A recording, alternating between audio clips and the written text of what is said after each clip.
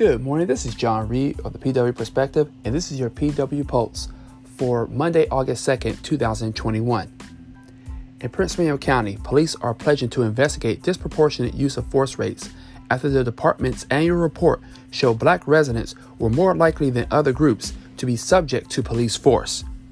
According to department records, officers last year used force in 369 arrests, or less than 5% of the total number of 8,355.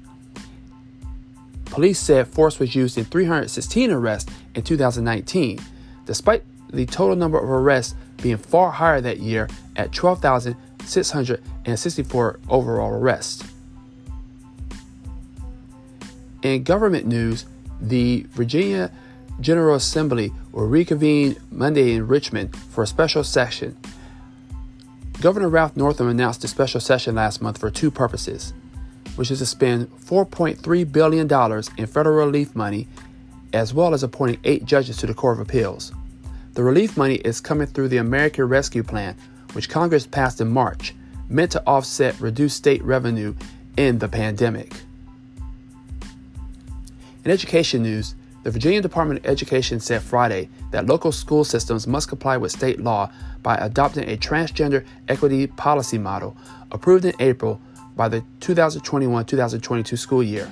According to WTOP, the legal guidance follows several inquiries from school divisions in the Commonwealth seeking advice on their obligation to comply with a policy mandate put in place during the 2020 legislative session. In other news, July 31st was the last day for the federal ban on moratoriums for evictions for families in the state of Virginia. Democrats are urging President Joe Biden to extend the policy.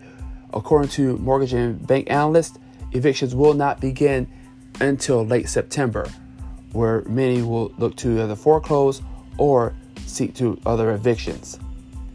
And in good news, in Olympic updates, Olympic U.S. gold medalist gymnast Simone Biles will compete on the balance beam at the Tokyo Olympics after pulling out of 3 individual event finals. Biles last week, citing mental health issues, decided to pull out of other team exercises, including the floor exercise. This is your PW Pulse moment. Thank you and have a great day.